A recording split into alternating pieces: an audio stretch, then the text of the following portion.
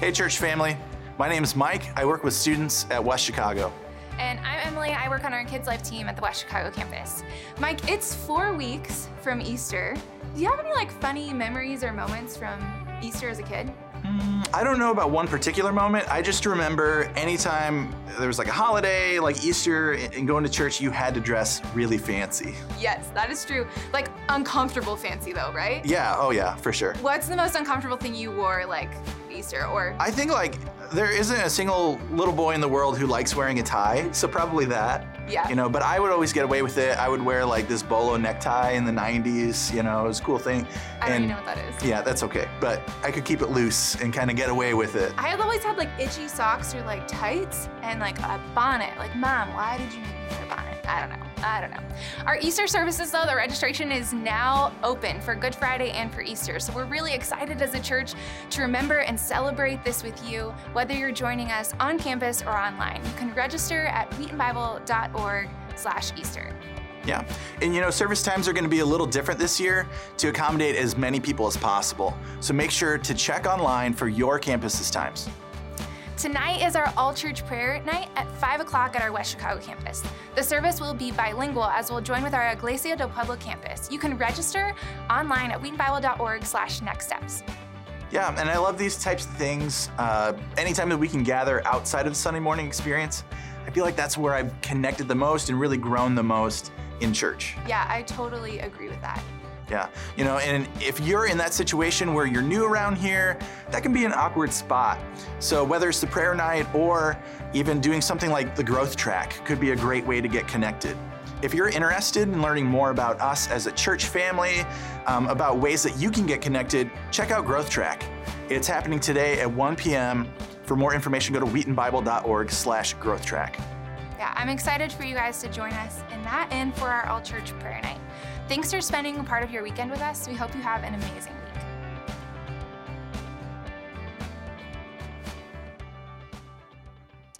Good morning. I will add my welcome to Wheaton Bible Church. I'd like to take a minute to acknowledge the person who played our prelude. That is Debbie Nichols. She and her husband Greg are Wheaton Bible Church missionaries in the Czech Republic. They're on a bit of a stricter lockdown right now, so the words in the hymn that she was playing were from the heart and was a way to prepare our hearts for worship. So thanks to Debbie and thanks to Greg and Debbie for their service to the Lord and to the people of the Czech Republic. Well, as our first hymn says, I would love for this place to be a place where we rejoice together, where we weep together, where we walk together. And might I encourage us maybe to reach out to somebody that you have not seen in person, a fellow church member in the last year or so, and make this a place indeed like that. May this also be a place, and may this worship time be a time where the afflicted find grace, where the weak find strength. And I even think about the prodigal son and the way he returns to his father with open arms. May we do the same and run to our Heavenly Father who has open arms for us through the love of Christ. And may we find special power in doing that corporately as a church body this morning. Let's stand for our call to worship as we read responsively from the Psalms. How lovely is your dwelling place, O Lord of hosts. My soul longs, yes, faints for the courts of the Lord. My heart and flesh sing for the joy to the living God. For a day in your courts is better than 1,000 elsewhere. I would rather be a doorkeeper in the house of my God than to dwell in the tents of wickedness. Let all who take refuge in you rejoice. Let them ever sing for joy, and spread your protection over them, that those who love your name may exult in you.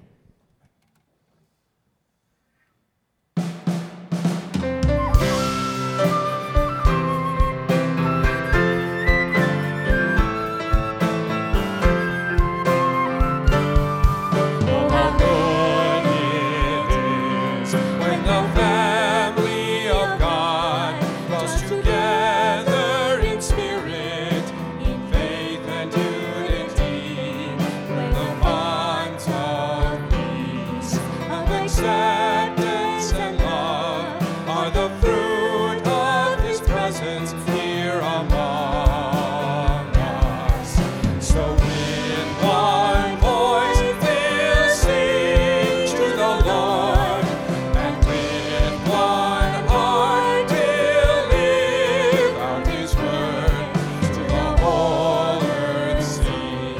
The Redeemer has come, for he dwells in the presence of his people.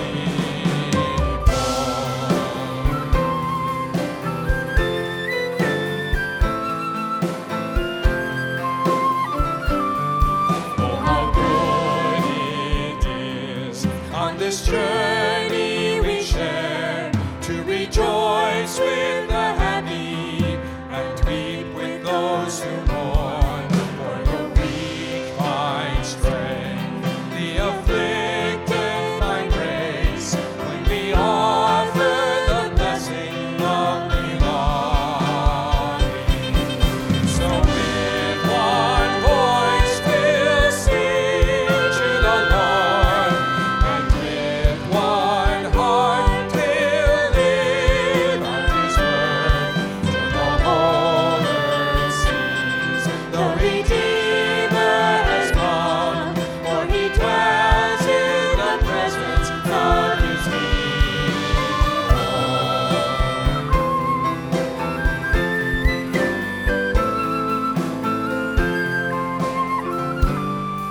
Oh, how good it is to embrace his command, to prefer one another, forgive as he forgives.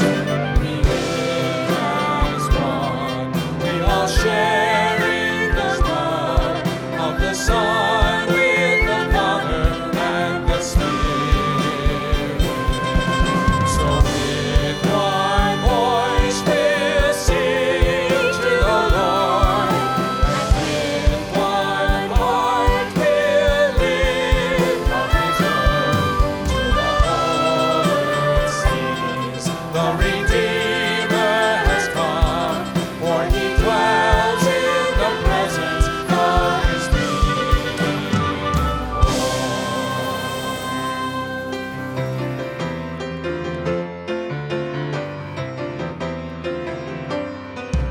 Oh Lord, our Lord, how majestic is your name in all the earth.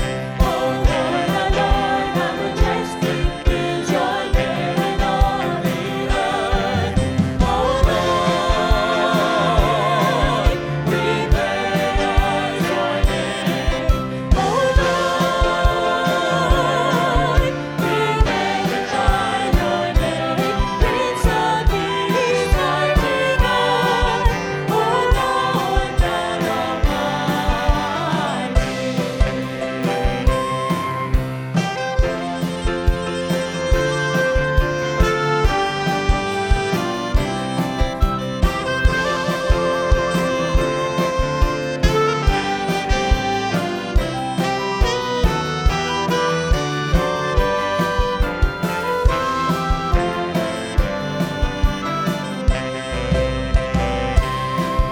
Oh Lord, our Lord, how majestic is your name in all the earth. Oh Lord, our Lord, how majestic is your name in all the earth. Oh Lord, we praise your name. Oh Lord, we magnify your name. Prince of Peace, mighty God. Oh Lord, God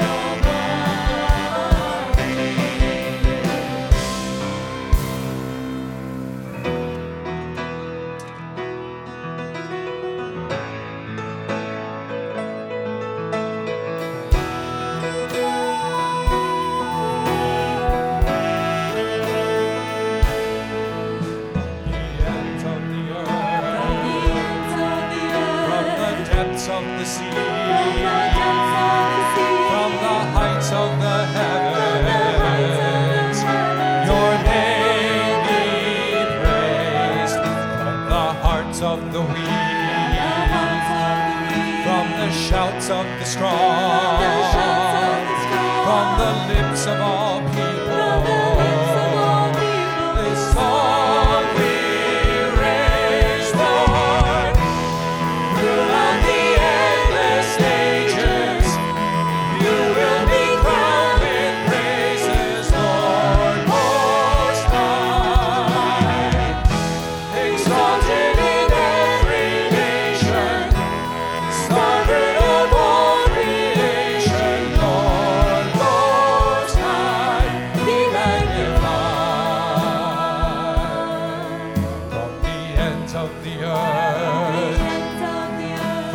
depths of the sea,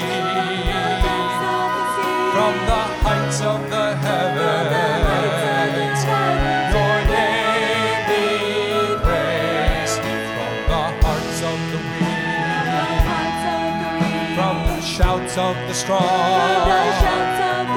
from the lips of all people, this song we raise, Lord, throughout the endless ages. You will be crowned with praises, Lord Most High, exalted in every nation, sovereign of all creation, Lord Most High, we magnify.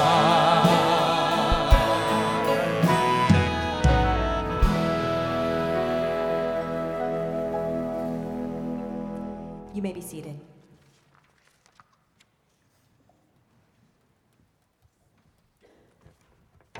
Well, as you came in this morning, I hope that you grabbed the communion at one of the tables out there. I want to invite you to get that out right now.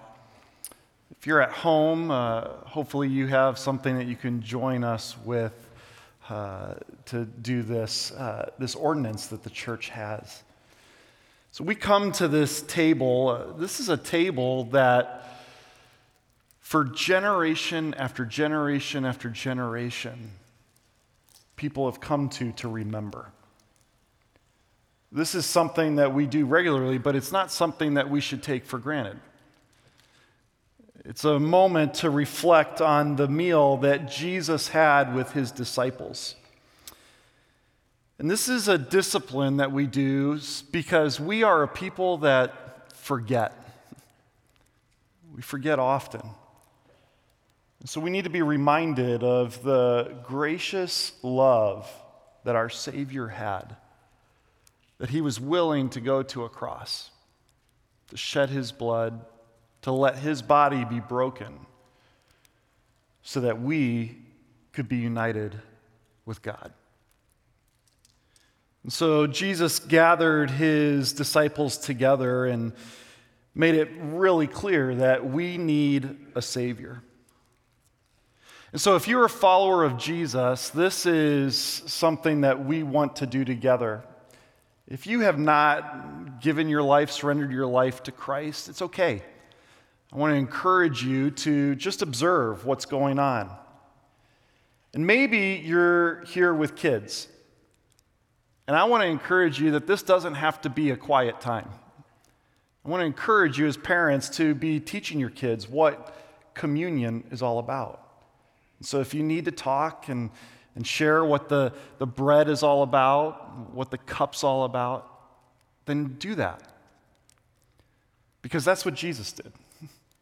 He communicated and he taught for us to remember. So let me encourage you to peel back the top there, and you're going to find the bread. And so in Matthew 26, we see this scene where Jesus is with his disciples, and it says this: while they were eating, Jesus took bread, and when he gave thanks for what was to come, he broke it and he gave it to his disciples, saying, "Take and eat. This is my body."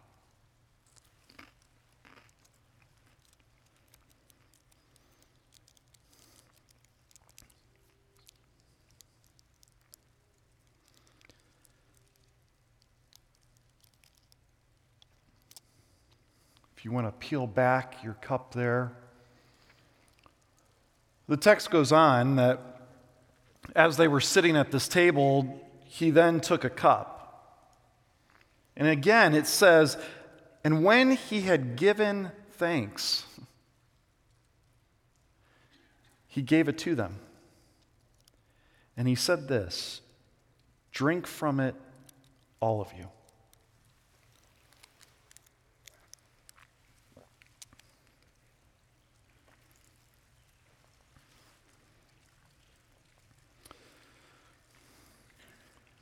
Father, we are a people that need you. We want to thank you for giving us this moment, this table, to remember the work that you have done. And I'm reminded as I read this text that in the midst of the most brutal hours of your life, you gave thanks. That you were willing to take this step so that we would be united with the Father. And so we are grateful. We are so thankful for what you have done.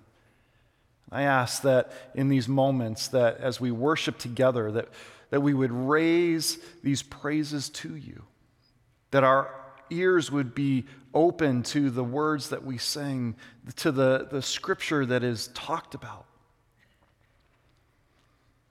And that as we leave here, we would remember who you are and the great love that you have for us. And so we worship you. May this put a smile on your face. It's your name I pray. Amen.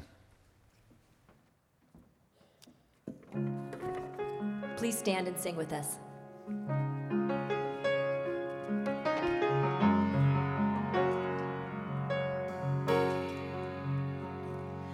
The love of God is greater far than tongue or pen can ever tell.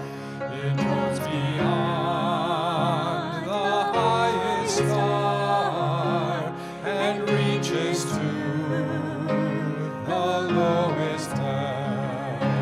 The guilty pair bowed down with care. God gave his Son to win his erring child. He reconciled and pardoned from his sin.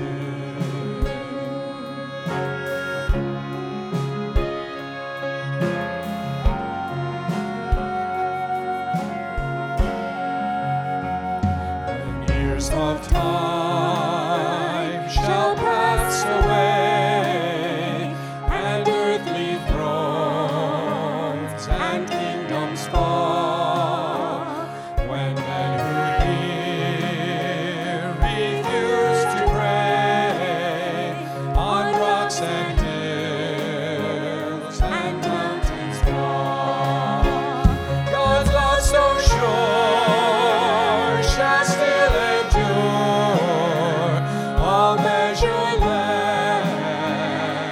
and strong, redeeming grace to Adam's race, the saints and angels song.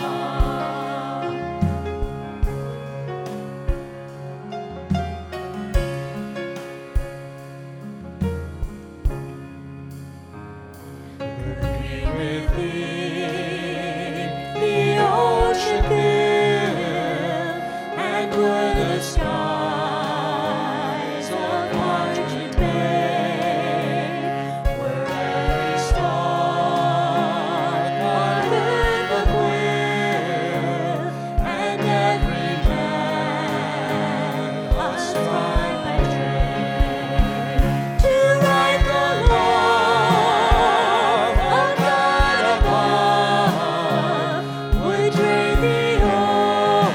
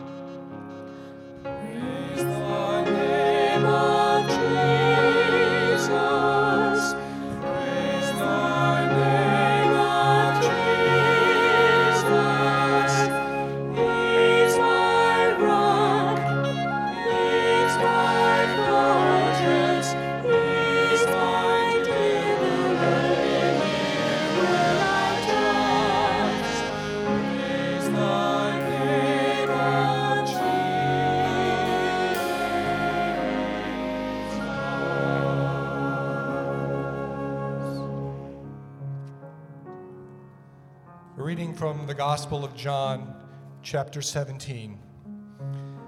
After Jesus said this, he looked toward heaven and prayed, "Father, the hour has come. Glorify your Son, that your Son may glorify you. For you granted him authority over all people, that he might give eternal life to all those you have given him. Now this is eternal life, that they know you, the only true God, and Jesus Christ, whom you have sent. I have brought you glory on earth by finishing the work you gave me to do. And now, Father, glorify me in your presence with the glory I had with you before the world began."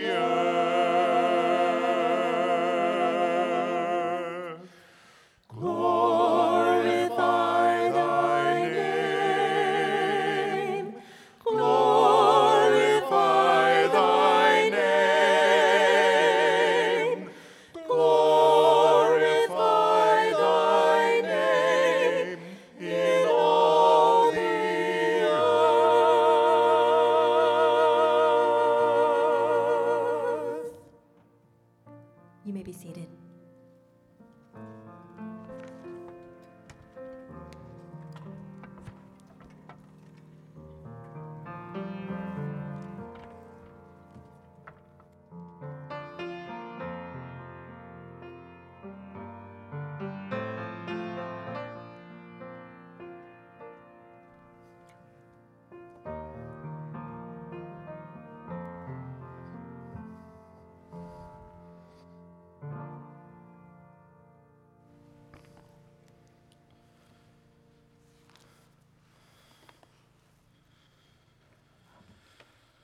Well, good morning, friends.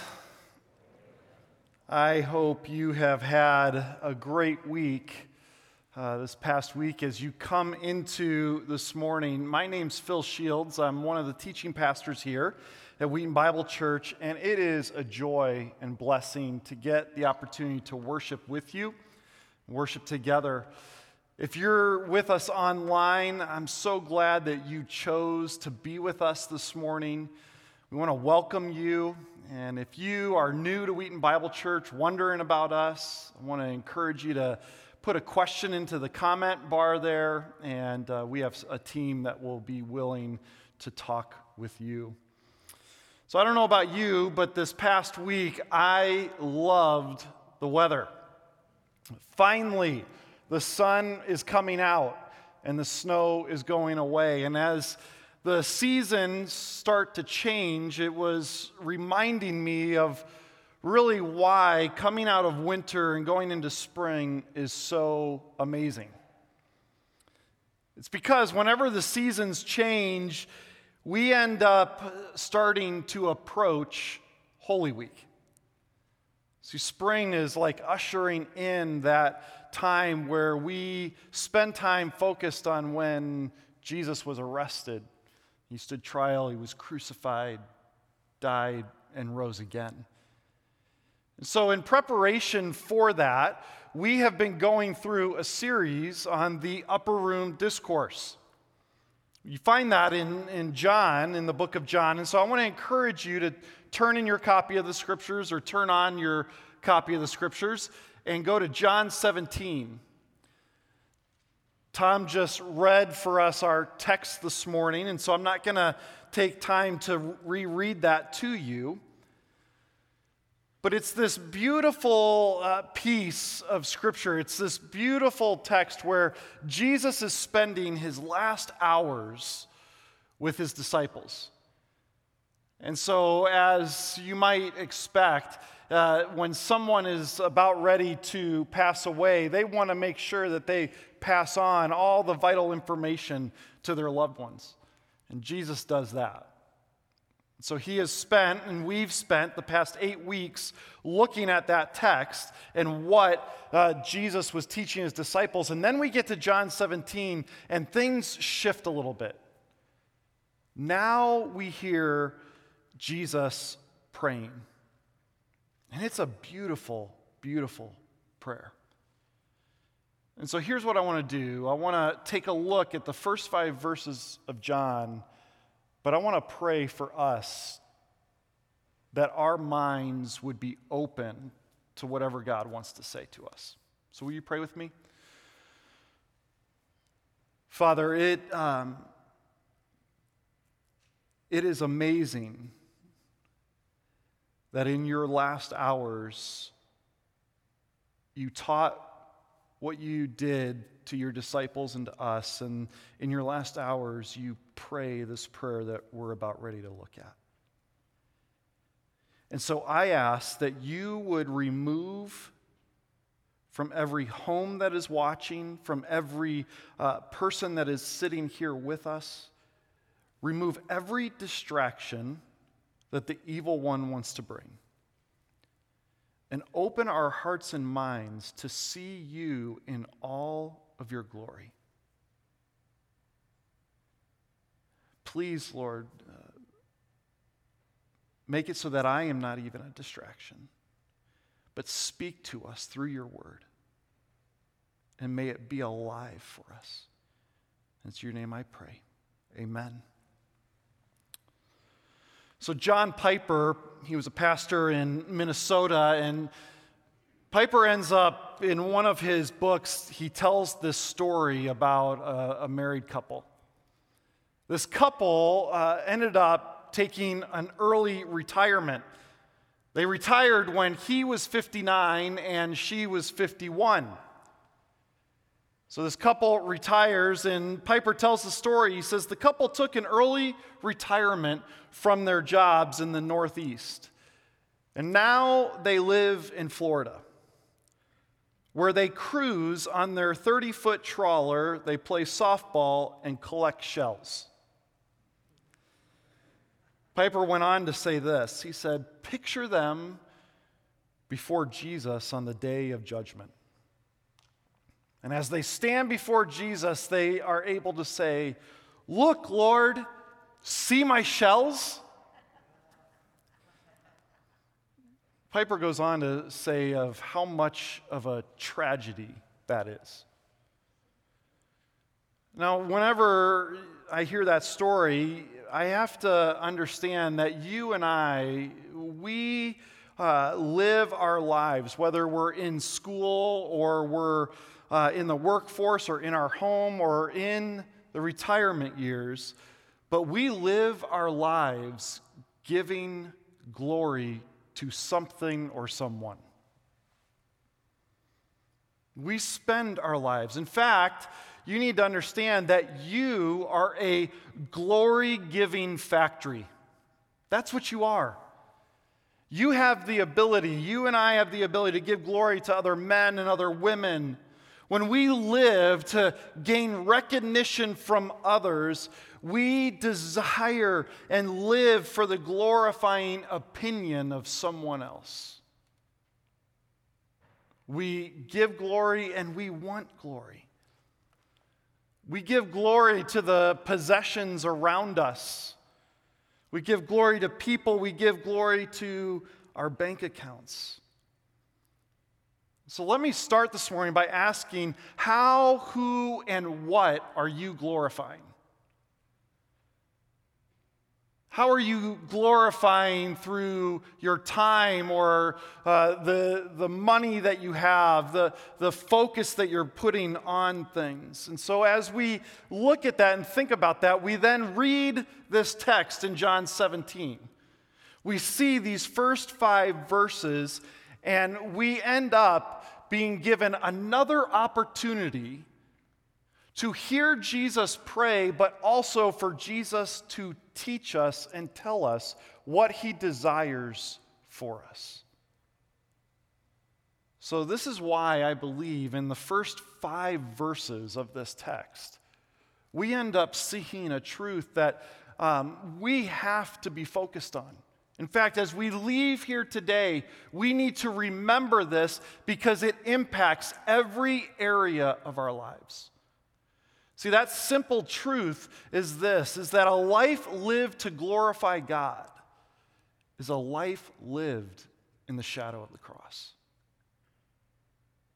See, if you are going to be someone that is glorifying God, if you say, I'm a disciple and I want to glorify him in every aspect of my life, you will live in the shadow of the cross and let the cross be your foundation for everything you say, do, and think. And so I want to move through these first 5 verses, and we're going to look at glory. We're going to look at glory persevered, glory known, and glory accomplished. And so let's start by looking at this text. See, Jesus has just finished teaching his disciples. In fact, this was probably the most important conversation that he ever had with his disciples because of what was coming. And then he concludes his teaching and he starts to pray. He doesn't even invite them into it. He just starts talking to the Father. And he ends up sharing these words. Now, I want you to remember something. He ends up praying this prayer just hours away from being arrested, from being persecuted, from standing trial, from being crucified, from being viewed as a worthless criminal. And he says these words. Now, when Jesus says something, we got to look at it and say, well, he is teaching no matter what he does, and that is true. But if you were to jump back in the Gospels and you were to go to Matthew 6, what you would find there is you would find Jesus preaching the Sermon on the Mount. It's a beautiful text that we've looked at here at Wheaton Bible Church. But in that text, he spends some time teaching how to pray. You might remember this if you know that text. In fact, many of you have memorized that text. When Jesus teaches us how to pray, we end up calling that the Lord's Prayer. We recite it. In fact, during this season of Lent, we are reciting the Lord's Prayer each day at noon on our social media feeds as we gather as a church online to just take a moment and pray. And so the Lord's Prayer is what we tend to know. But I want to maybe give a recommendation. And hopefully you don't yell at me for this, but this is my recommendation. That we actually change the name of the prayer in Matthew 6. See, Jesus is teaching this prayer known as the Lord's Prayer, and he gives it to us so that we understand how we are to pray. But we don't ever see Jesus actually praying that prayer. Why is that? Well, Jesus was sinless. In the Lord's Prayer, we actually pray for forgiveness. Jesus didn't have to ask for forgiveness. See, that's not the prayer that Jesus prays. It's a prayer that he's teaching us to focus on how to pray.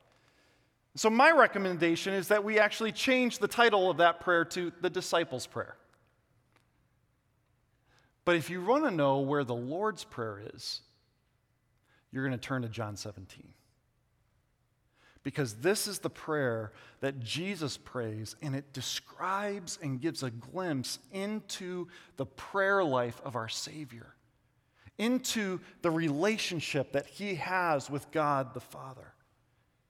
See, in John 17, the curtain is pulled back, and we hear Jesus praying a prayer that he is not intentionally teaching us how to pray, but that he is communicating with the God the Father, the God that he loves.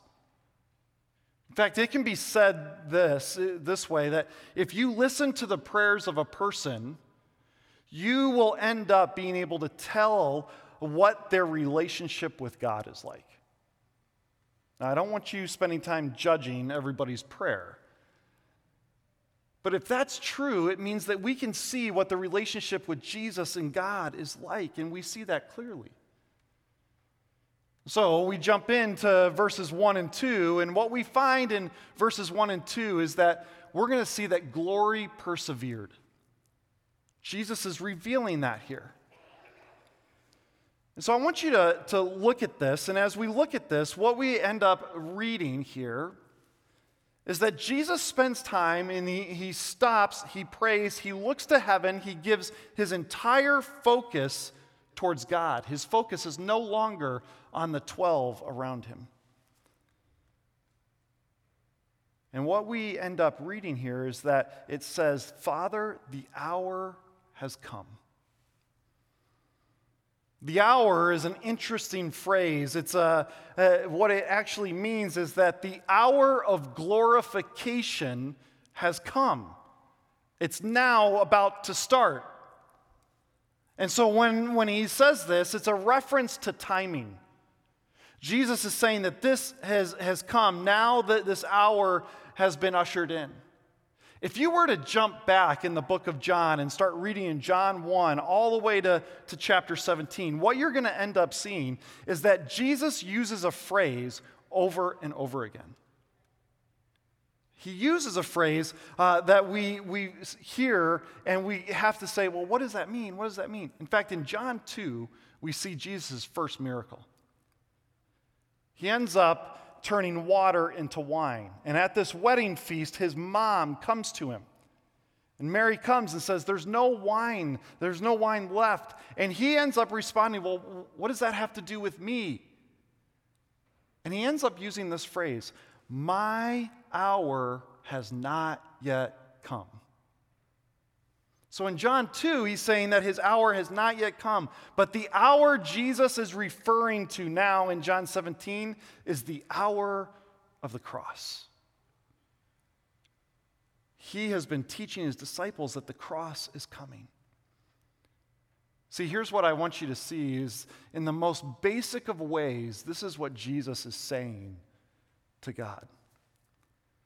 Father, I want to glorify you, so send me to my death.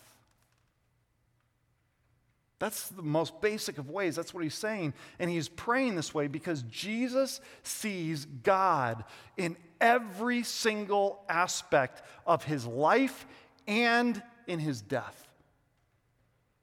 There is not a moment or anything that separates him from being in the presence and doing the will of God. He is always present. So for a second, think about your prayers. Actually, I want you to kind of judge your own prayer. Think about how you pray, especially in your deepest trials. How do you pray? See, often we ask God for strength. We ask for things. We ask for relief or a taking away of that difficult circumstance. I mean, if we are totally honest with ourselves, we often pray to try and conform God to our agenda. But what we find here is that Jesus is showing us something different. Jesus is changing things. He's praying here to continually conform his will to the will of God the Father. See, this is Jesus giving us a glimpse of his heart and aligning his heart with the heart of God. See, what we end up learning as we start reading this is that often you and I view prayer as a supplement. But Jesus views prayer as the feast of nourishment. See, we tend to throw it in as a little supplement, but Jesus is saying, no, prayer is about this entire feast of nourishment. And so he's praying for the perseverance of God's will lived out. And so we see this in verses 1 and 2. See, Jesus lived to glorify God. And in the moments before he's arrested and taken to the cross, he knows that the time that God is going to be most glorified is the time that he is nailed to the cross. But look at what the text ends up saying. So the hour has come, and he says, glorify your Son, not so that I can receive all the glory, but so that I can give all the glory back to you. And then he says, for you granted him authority over all people. So what we find here is that he has been given this authority that he might give something, that he might give eternal life. And so what we find is that glory persevered because Jesus continually came into a world where he became upfront and personal with the creation that he was a part of designing. And what we find is that whenever he came into this world, the reaction of mankind was a reaction that pushed against him. In fact, when we read how people responded to Jesus and how they viewed him, we end up seeing that it's very much the way that we interact with him at times. We question him. We often don't give him the attention that he deserves. We spend more time talking than listening. In fact, there's many times that we don't stand in awe of who Jesus is. And so what we read in verse 2 is that Jesus was given authority that he might give eternal life, that he might give something to the creation that can't do anything to earn it. He's freely giving. See, Jesus gives glory to God by giving us the very thing we don't deserve: eternal life. So Jesus enters this world and he lives the perfect, sinless life in a broken, sinful world. And so he prays that he can give everything that he had and everything that he is doing, and that he has a holy perseverance to give glory by accomplishing God's will. By not asking to be relieved from the pain, but by going into it. And he was given that authority by God the Father. And so Jesus was glory persevered because he laid down his life for the very people that were rebelling against him. See, friends, all the teaching, the miracles, the time that he spent with a variety of social classes, all the questions that he was asked, all the dealing with ungrateful people, all the selfless love that he pours out was done so that glory would be given to God. Jesus represents glory persevered. And so as glory persevered, what we have to say is, well, what came next? If glory persevered, then what? It means that what we end up seeing is that glory is known. See, Jesus made sure that he had this holy perseverance so that glory could be known. And so in verse 3, we end up seeing this building off of verse 2. And what we find there is this text. It says, now this is eternal life, that they know you. And notice what he says, not any God, the only true God, and Jesus Christ, whom you have sent. See, Jesus was sent so that God could be known. How do you know greatness? Think about it for a second. How do you know greatness? Think of greatness when it comes to an athlete or a musician. How do you know greatness? When I was in college, I had the opportunity for 2.5 weeks to be a ball boy for Dream Team 2. I spent 2.5 weeks with some of the greatest basketball players ever assembled.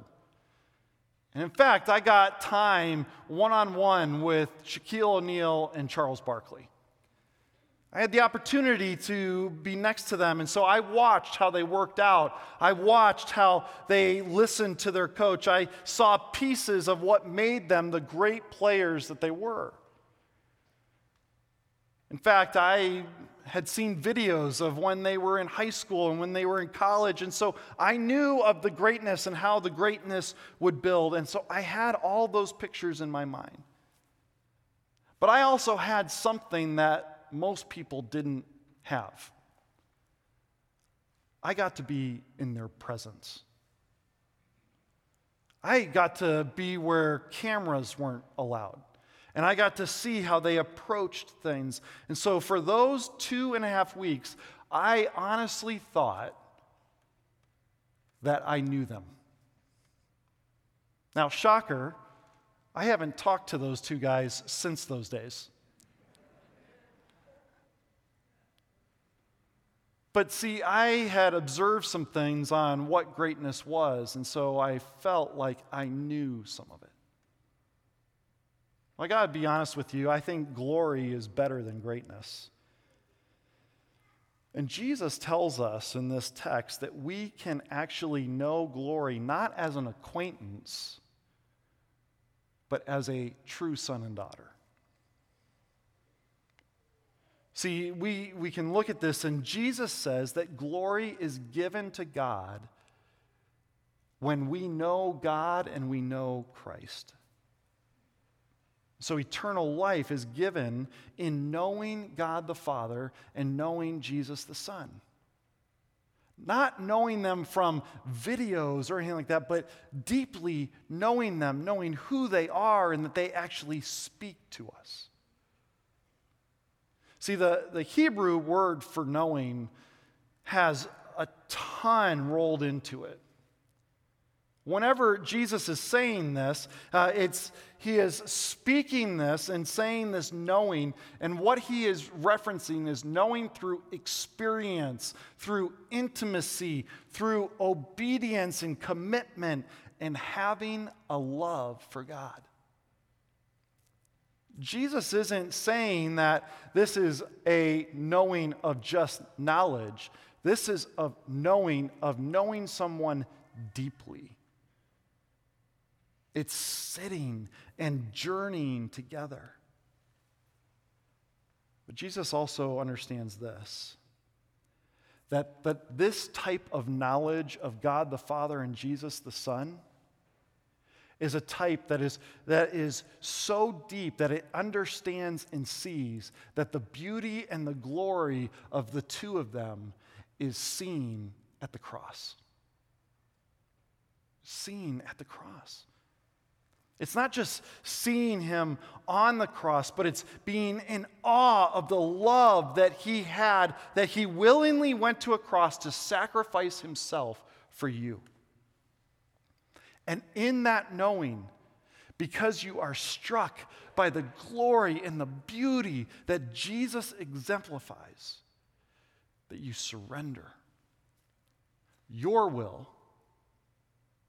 to the will of the Father.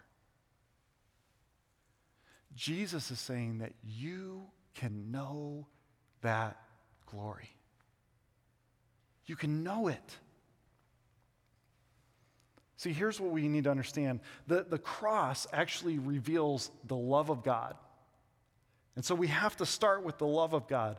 But what we end up finding is that the resurrection reveals the power of God's glory.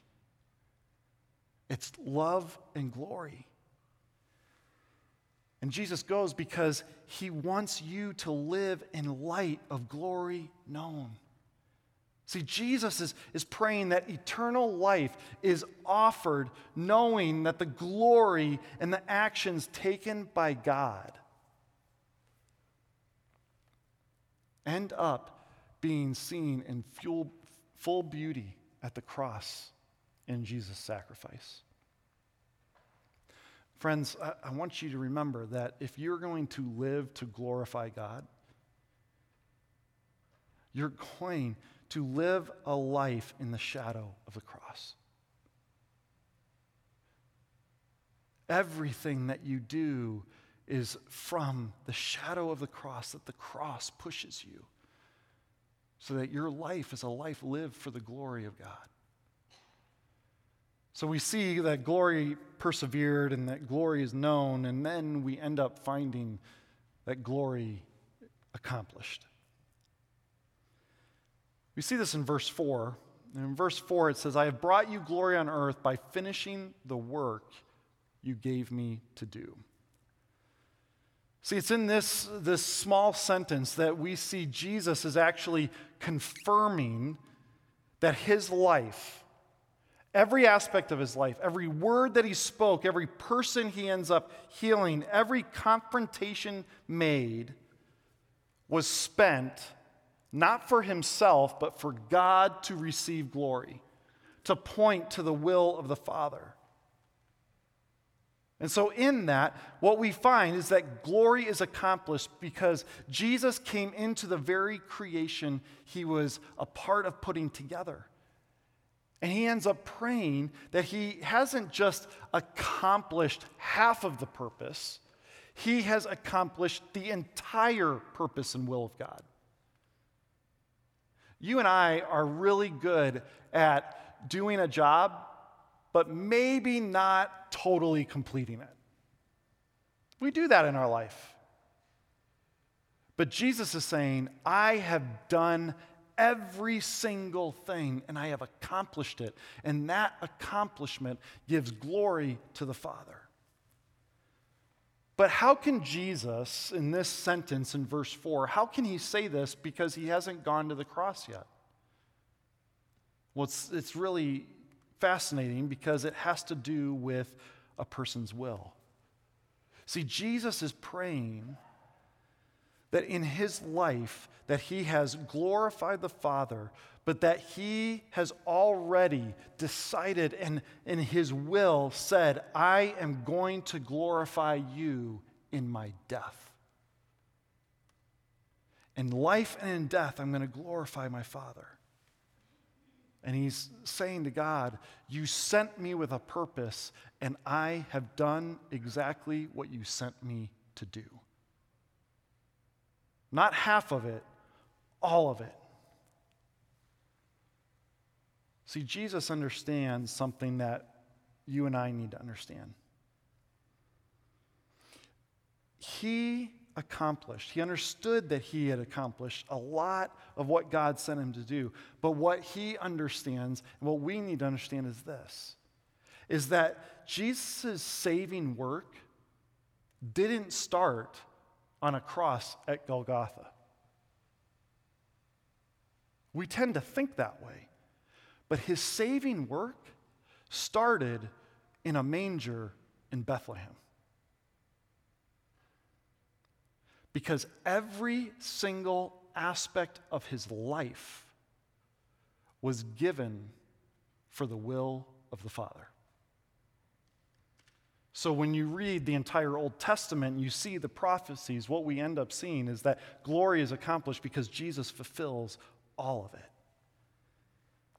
By Jesus coming and uniting with humanity, he made glory known of who he is, and he brings glory to God the Father. He accomplishes this glory. So on Good Friday, if you're here with us or if you're watching online, we can come and we can mourn the death of our Savior. But my prayer is that you will see Jesus on the cross and realize that what was meant for brutality is actually the coronation of glory. It is where glory was accomplished. It's where glory is given. It's where glory should be praised forever and ever and ever, because when he went there, he accomplished everything for you and me. So in John 17, we have 5 verses. And what we get is this glimpse of Jesus praying to his Father, not necessarily saying to his disciples, hey, come join me in praying. But it's a reflection of this relationship. So when we read it, it's only natural to say, well, now what? What does this have to do with you and me? What does this mean for our life? Well, here's what it is if you're a child of God, if you have seen the glory of the cross and the powerful glory of the resurrection, and you've surrendered your life to Christ, and you would say, I'm a disciple of Jesus, it means that we are starting to set aside the foolish places that glory is being given. That we start saying, why am I wasting my life putting glory here or in some other human when glory is seen in the gospel? When glory is seen in a Savior sacrificing himself, when glory is seen in a Savior coming back from death and defeating death for us. That we start to set aside those foolish things, and it's understanding that the moment that you became a child of God was the moment that you were given the Holy Spirit. That you were given the Spirit, this gift, so that you as a believer can participate in the purpose and the assignment of glory that you've been given. That you have been given the will of the Father to make Jesus known, to make God known in everything that you do, in every action, in every word, that it's flowing from the shadow of the cross. And that you are giving glory to God in all aspects of your life, and that you, because you have the Spirit, that you can be faithful until the end. That your life is not spent for your glory. It's spent so that your life is putting a smile on God's face, not to earn anything, but because you are in awe of what God has done for you. And you might be saying, well, how do I get to participate in this glory? Well, further down in John 17, we're going to talk about it in the coming weeks, but in John 17:22, Jesus ends up saying this, I have given them the glory that you gave me. I have given them the glory that you gave me, that they may be one as we are one. Church, that's a statement for us. That Jesus has given us this glory so that in our unity as a church, we would glorify every corner of the world. That we would go to every corner of the world, that we would glorify him by our unity, that we would say that the reason we live, the reason we breathe, the reason we work hard, the reason we do all this is because of the glory of Jesus. Jesus gave it to us. And now it's our role to participate with him. How are you praying? How are you giving glory to God with every word you say, every action you do? See, a life lived to glorify God is a life lived in the shadow of the cross.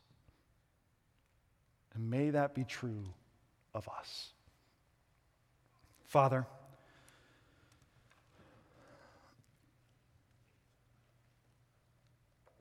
I admit that sometimes glory can be very, very confusing.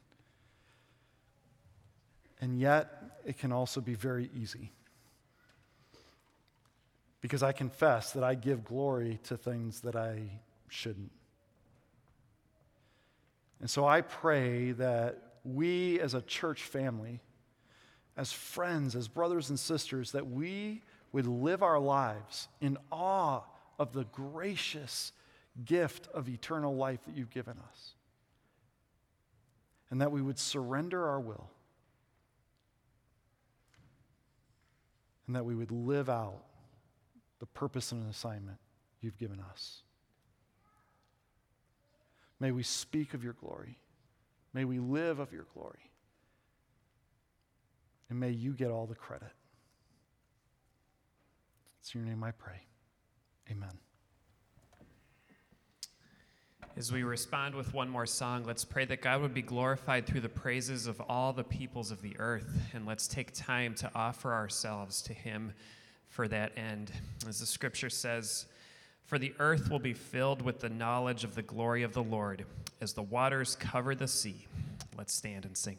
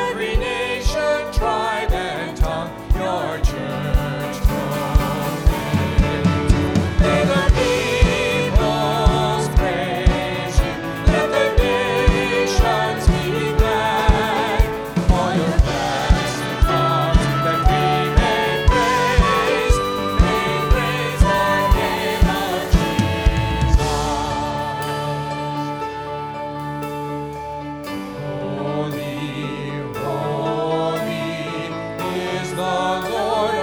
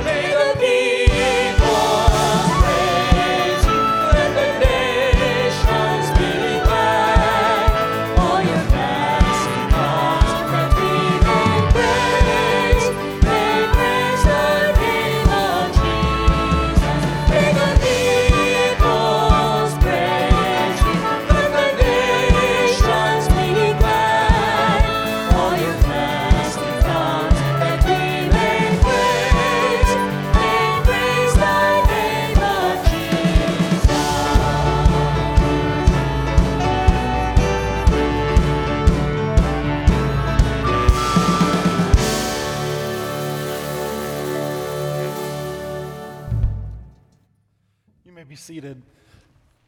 Church, just as we close here, we desire as a church to see Jesus' name praised through all the nations. And one of the ways that that happens is in us fulfilling that mission is by partnering with indigenous leaders around the world. In Russia, we're working with Pavel and Natasha Alexandrov. Maybe you have met them.